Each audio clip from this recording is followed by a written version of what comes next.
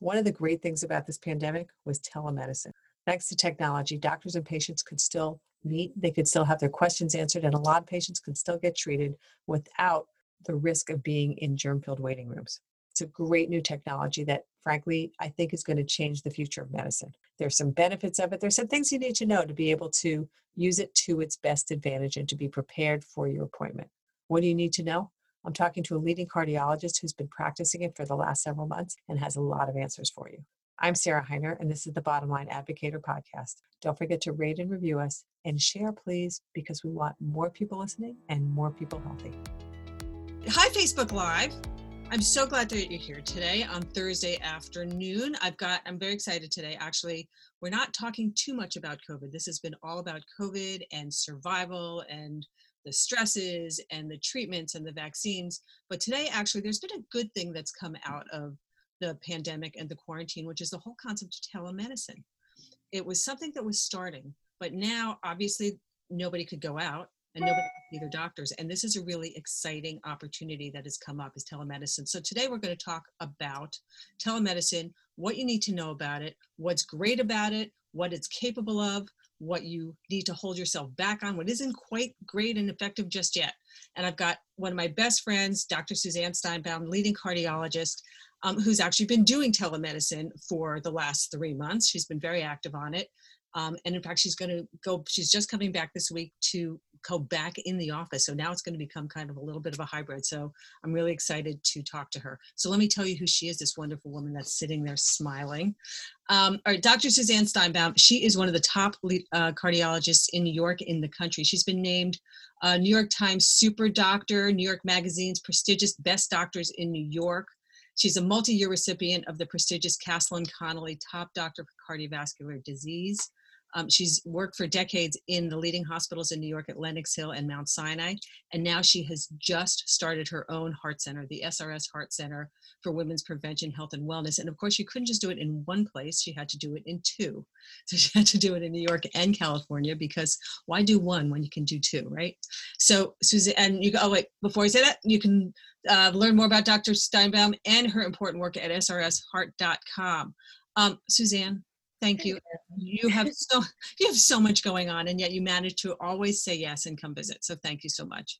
Always. You know that. Always. Well, thanks. And yes. All right. So let's start with, tell me about life and your practice for the last 3 months, because you suddenly, the world changed.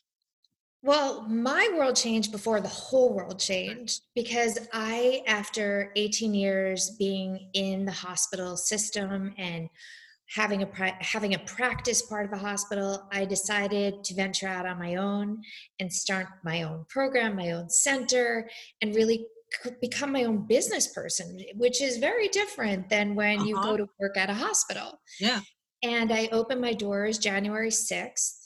It was a very bumpy start, and we really started coasting and getting into the groove of things the beginning of March.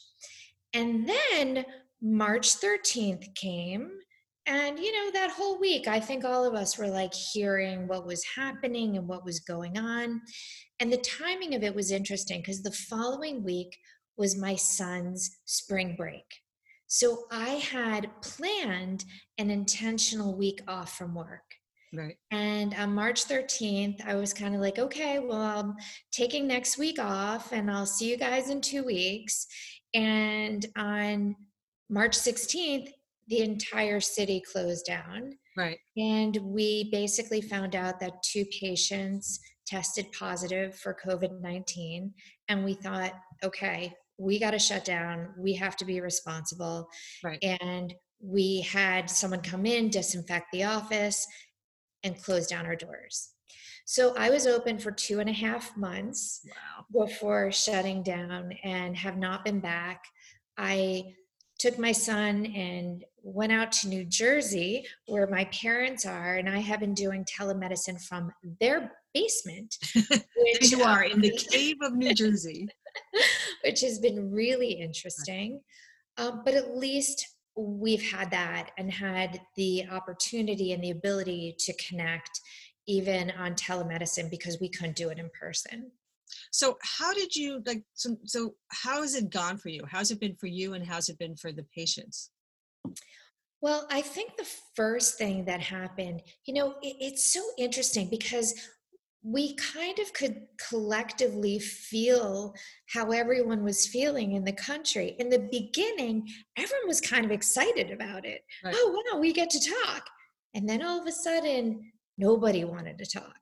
And I think as we all collectively started getting maybe a little more anxious or depressed, nobody wanted to talk. And then the following week, everybody wanted to talk again. And I kept Are you talking your peers or are you talking your patients that the my patients patients, so they my went patients. underground?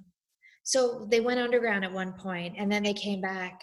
They didn't have issues, they didn't have heart issues, they didn't have concerns, they didn't have Absolutely. And I think there was like 1 or 2 weeks during this period where people got so fearful and so anxious that instead of reaching out for help, sometimes what people do is they withdraw. And I had a lot of that. But during that time, I had a lot of emails and a lot of phone calls. right. And what I really tried to do is said, let's see each other, let's talk. And instead of those emails, the following week, we started reconnecting again face to face. I think the face to face connection is really important. Yeah. And one of the things that I used to do is, get on the phone. Someone would call and say, quick question, Right. get on the phone. I have learned that if you actually talk to someone face to face, there's more communication. There's not a quick question, that you actually get to talk. Right. When you're on the phone, it's like I have one question about medication. Sure, what is it? All right, got it? Did you get it? And I'll hang up. Right. And now I would say, tell me your question. Right. And then we could have a follow-up discussion. The other piece of it, with these phone calls, they were squeezed in between patients. Mm-hmm. And with telemedicine, here's your time with me. It's blocked off. There's no one else but you, because I am now staring at you. Right. There's no phones ringing. There's nobody else in the other room that's waiting for me. There is no assistant calling. There's nobody I have to run to. Labs aren't coming in. It's just you and me. Which, And this is the only time that's ever happened. I've heard a couple people that had telemedicine appointments and they had the exact same experience, that the doctor was so focused on them and so Yeah. looking in the no distractions and a far more relaxed conversation as well. Like Yeah. just more informal because again, there wasn't the stresses and the strains of someone pulling you out, you having to rush up the hall, et cetera, et Right. cetera. Right. So, and are you finding, I'll call it in a 15-minute phone call, that you actually get 15 minutes of attention versus in a 15-minute office visit that you get, I'm making it up, 7 minutes of attention because of all the fraction and distraction? I think that's true. I mean, what I chose to do is block off 30 minutes for everyone. And so not only was I getting to talk to them, I went back to their old records and reviewed their old records with them. And Mm, we went through everything together because we had the chance to. right. And before I see a patient, I might go through the notes and the testing and everything that was done. So when I see them, I'm prepared in my mind. But it's not often that we'll go through everything together. Right. And so there was something that I really liked about it. I can tell you that at the end of the day, forgive me for saying this, I could not wait to get off my butt. Well, yes, we all can't wait. The hips Because are like rubber bands. that was the hardest part. So besides that, I really think that I kept losing my voice. That was the other thing. Just talking, a lot of talking, but a lot of really focused, directed conversation. In my world in cardiology, we use testing so often to diagnose things, Mhm. whether it's an EKG, an echocardiogram, blood tests looking for cholesterol or sugars. And that was the one part of this that I really was struggling with. I was just going to ask you about that because, a follow-up conversation, how's the new med doing? That I Right. assume is Easy. easy. But if somebody's got some new symptom and you want to test, now what? So I'll tell you what I did. I partnered with multiple different companies. One of them was an event monitor that I sent everyone this monitor so I can watch their heart rate in real time.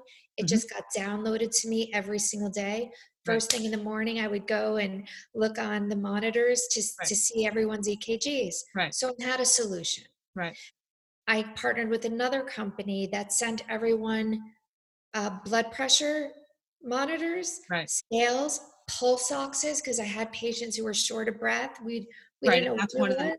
that's one of the leading symptoms potentially for COVID. Exactly. Right, And so we sent out all of that equipment. And then I had another platform that I would go on after the monitors right. and see everyone's blood pressure and everyone's weights. So I did the best I could to get the information I needed to help in making decisions about medications or to help make more treatment decisions. The one problem we had was blood testing, Mhm. and that I knew that I was going to open up around July. It wasn't that long. Right. We were closed March 13th, so a lot of my patients have blood tests every 3 to 4 months. I would say hang in there. Those that were a little later, I didn't make medication changes, just really deliberate, conscious decisions. I was saying to my patients, let's pretend we're in the woods and we have nothing. And that's Right. what we're going to do, Which you kind of had to. which is But now as you open up again, so which is amazing. Like kudos to you for building those relationships and finding those companies to partner with to be able to get the equipment out to your patients. Now, yeah. ongoing, I mean, there's new technologies. My husband has a blood pressure thing that hooks up to his iPhone, and I know they have the Yeah, little EKG finger things. Like, is this something long term? You're going back into the office, but will you keep telemedicine conversations as part of your practice? 100%. Yeah. So I purchased a lot of the equipment that attaches to your phone that I can get EKGs. Yep. I am going to have my patients take them when they leave the office, because I think that what we've learned is that sometimes patients don't need to come into the office. And some of my elderly patients who really have been in quarantine, they have locked down during this Yeah. time, they're not ready to come out, Right. a lot of them. That being said, my office is probably going to be the safest place to be in the country. We have a lot of steps put in place to make sure that we're all safe, Yeah. patients, staff, and everyone else, Yes. from transportation to disinfecting to, After I mean, everything. everything. Right. So we are not seeing as many patients per day. You're not going to see someone in the waiting room, things like that. It's really very conscious and deliberate how we're going to go forward. But That being said, there are people who don't want to come out. They're taking care of elderly parents. They're at high risk themselves. We are having blood draw days that are safer for them, just really trying to figure it out.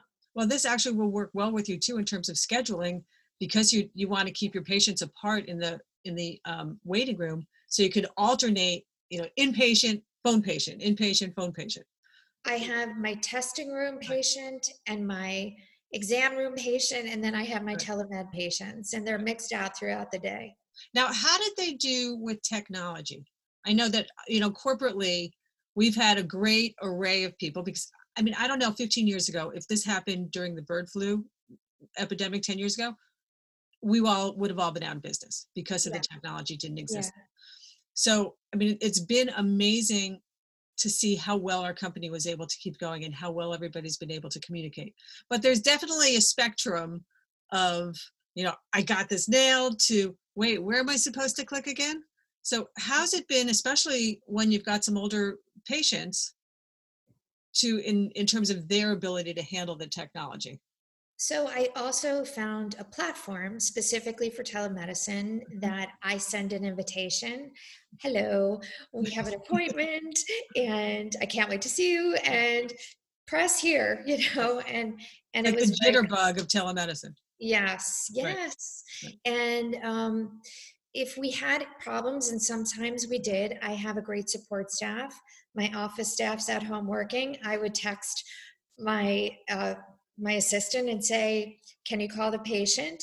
And a lot of times, either I could see them, but we couldn't hear each other. So I'd say, "Can you hear me?" They'd say, Right. "No." Right. And my assistant was calling them. When we couldn't figure it out, sometimes we called on the phone, but we could see each other, but we talked on the phone. We always figured out some way to connect. Right. So But that's I had other people to help me. It wasn't just me doing it. yeah, but and it definitely, it's such a great thing. But yes, you're going to have some level of technology. I know we have customers who say, "I just don't have a computer, I just don't have a smartphone," which is a shame. And I don't Yeah, know if they're going to have. Remember, they for a while they brought in like those little just like email appliances, like dumbed down computers that right, could just serve a simple purpose.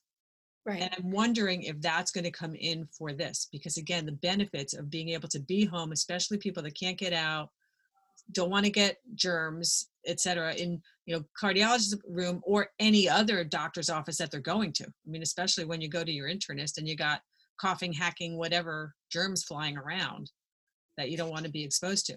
I think there's definitely going to be some sort of shift in that. I know that some of the hospitals didn't actually, you couldn't access their telemed on computers. You can only do it from an iPhone or a tablet. Right. And it was through an app.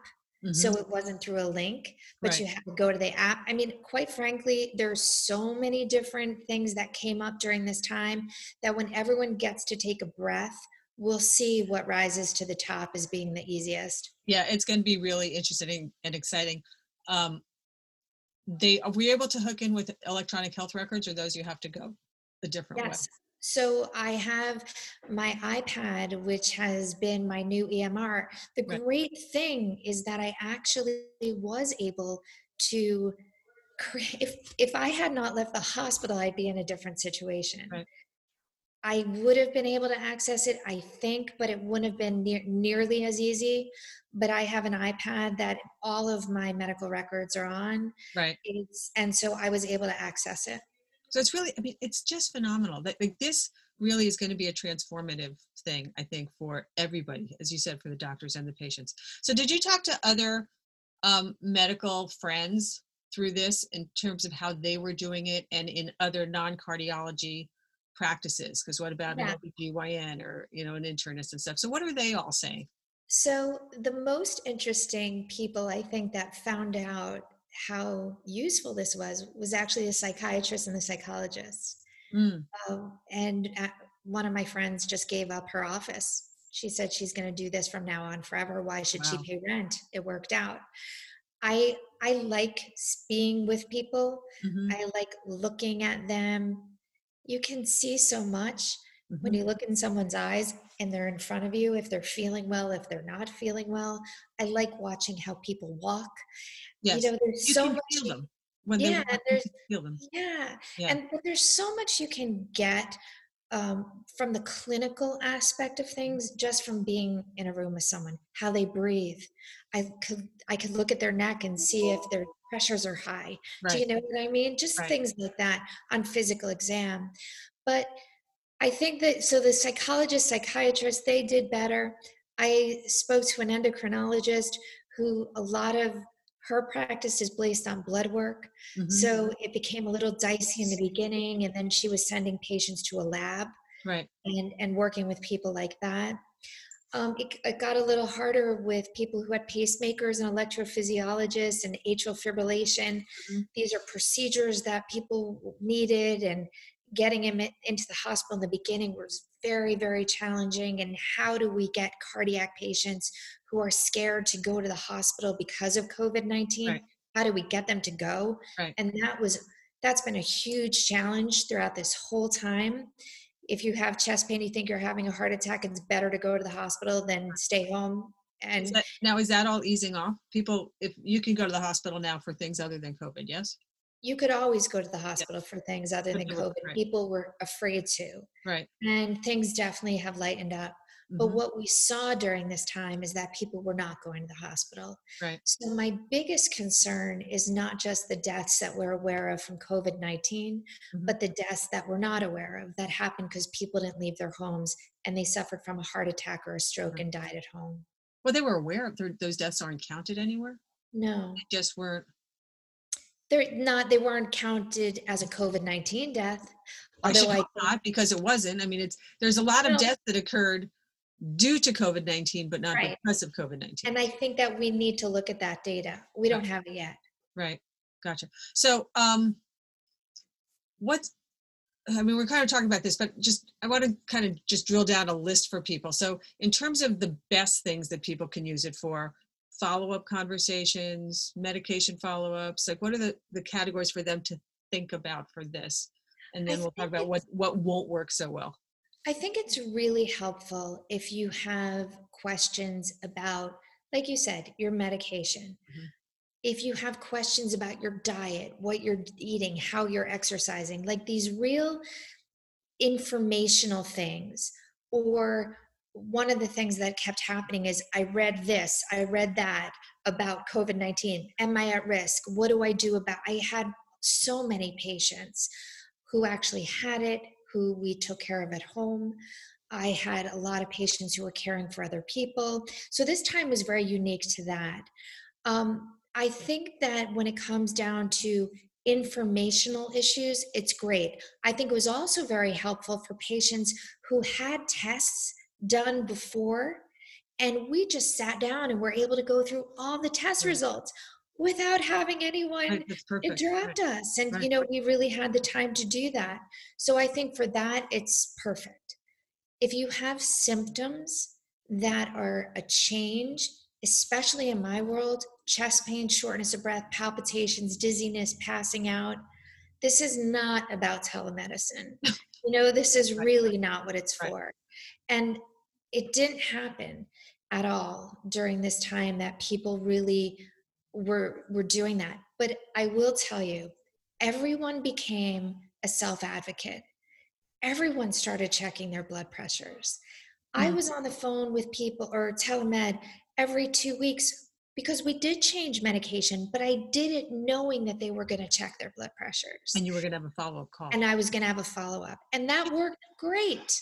Did you have better? A lot of the times it's hard to get patients to actually do the follow-up.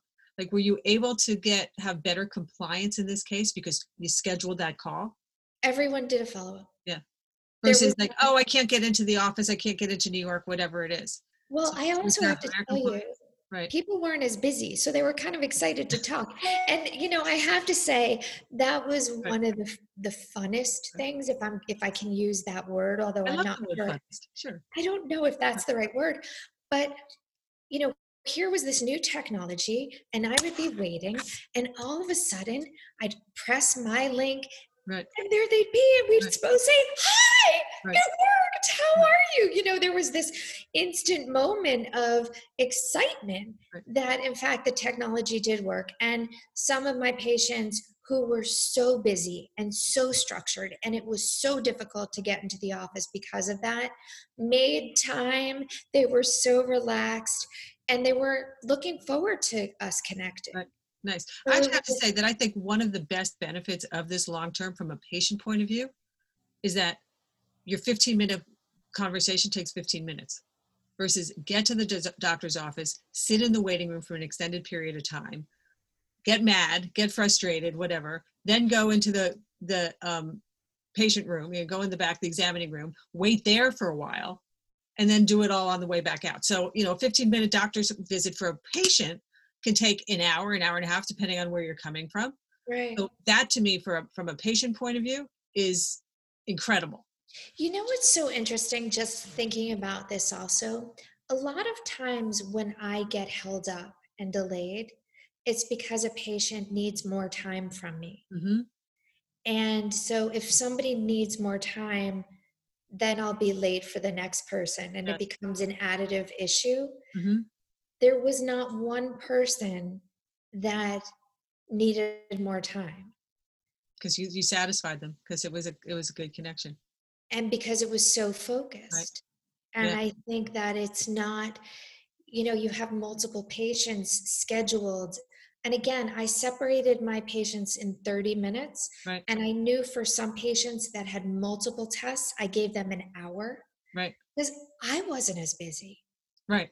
Yeah. And so it's not that they weren't as busy. I didn't Right. have 18 telemedicine, and I don't have that. I don't have that at work either. And I actually have enjoyed that in private practice as well. I have not done that. Right. So we don't have that situation. But often if you work for a hospital, they give you 15 minutes and that's Yeah. it. There's stack of patients there that you've got to get through. And that wasn't the case. And It it also was makes it, really enjoyable for both of us, I yeah. think.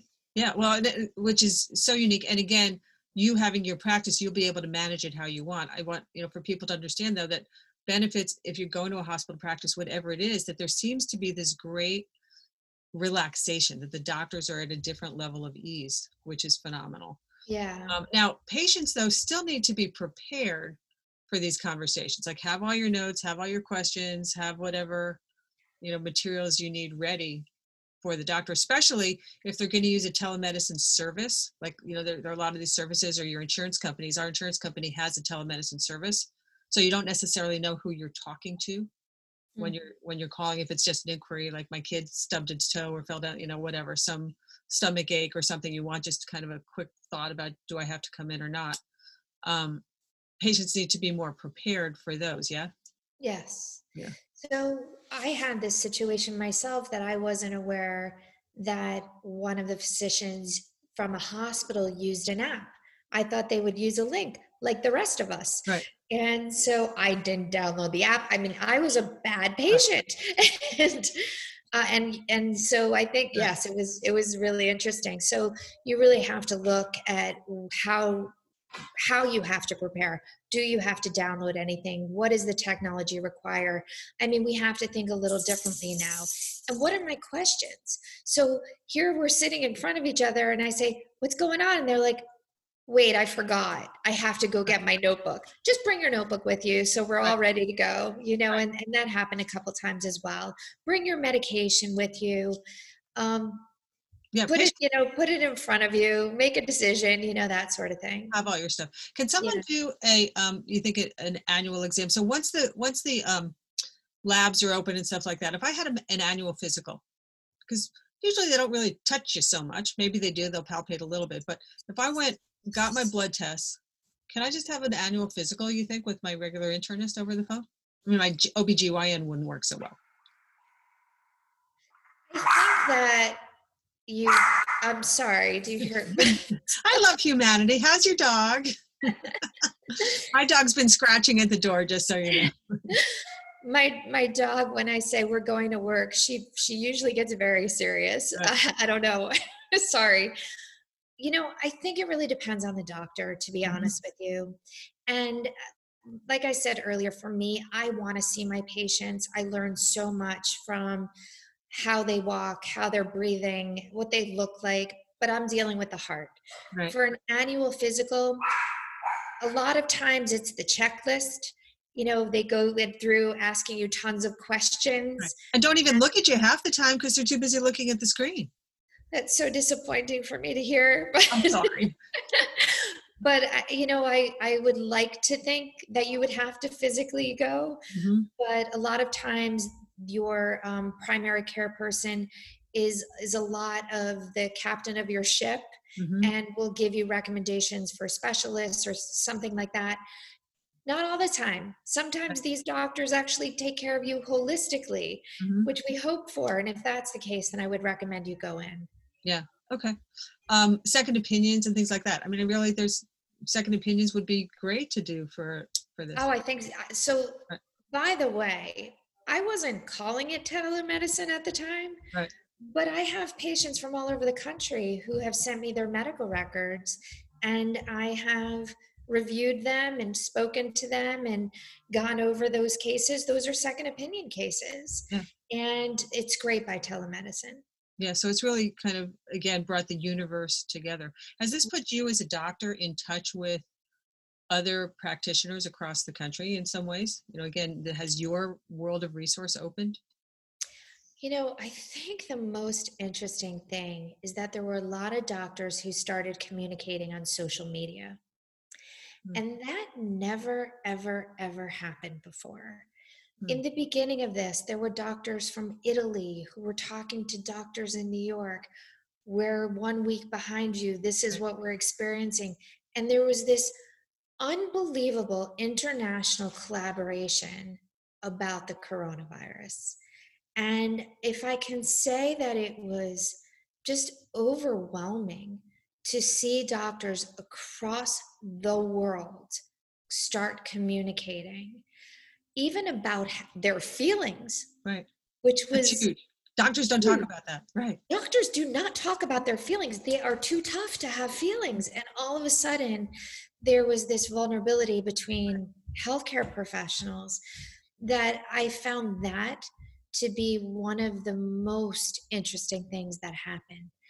Telemedicine didn't connect me because we're sort of in our own silos Right. of seeing our own patients.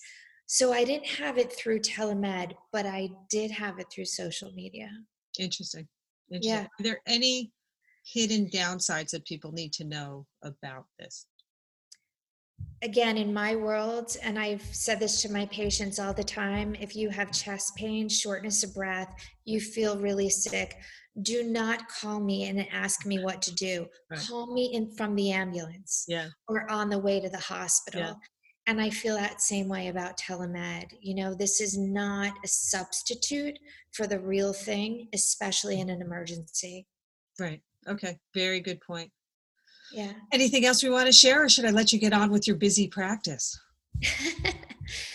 You know, I think that the one thing that happened for a lot of people is they stopped or forgot to take care of themselves during this time, that we all got so myopic about the virus. Yes. That I really want everyone to realize all the food that you ate, all the things you baked, you were stress eating, all of that, it has to stop because we are still in our bodies and we still have to eat right and exercise and meditate and stress management and all those things that we talked about before this.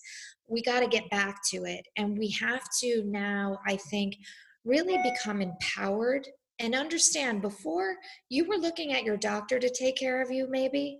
Now I want you to start looking at yourself to take care of yourself. And if there isn't one thing that did come out of this is that we really own our own bodies and we are really the only ones that are in control of taking care of our health and our wellness. And that's the one thing I want us all to remember. It's true. And you and I were talking before we started recording about just that, you know, we're waiting for vaccines and we're waiting for drugs to fix this, but viruses are tough. And this is the one place that people really need to see if you masks and social distancing and washing your hands and all that stuff, but the stronger you can make yourself, the healthier, with sleep, with stress management, with good diet, with, you know, proper supplements and stuff like that they're talking about, zinc and vitamin D deficiencies and things, that's going to increase your chance of protection as much as anything. Yeah. The most interesting thing was people who are hypertensive, obese, high cholesterol, and diabetes had the worst outcomes. And that's my world. Yeah. So everyone, eat right, exercise, diet, take care of yourself, because this thing is not going away for a while, and we want to be safe. Right. Well, and if it's not this one, there's going to be another germ, something that's going to come up. But the best thing you can do, as you just said, right, get the diabetes under control, the obesity under control, all of that. Absolutely. You're awesome. Thank you. Let me just remind everybody. So Suzanne is just kind of the latest in our series of videos that we've been doing. We're developing a lovely library of them on YouTube, actually a Bottom Line Inc. YouTube channel. Keep following us on Facebook. Share these like crazy. And actually, Bottom Line's editors put together a free book of immune strengtheners, things that you can do that you may or may not be hearing from other places. That's bottomlineinc.com/immune boost. You can get that for free. You can share it with everybody. Please take it. It's free. It's downloadable.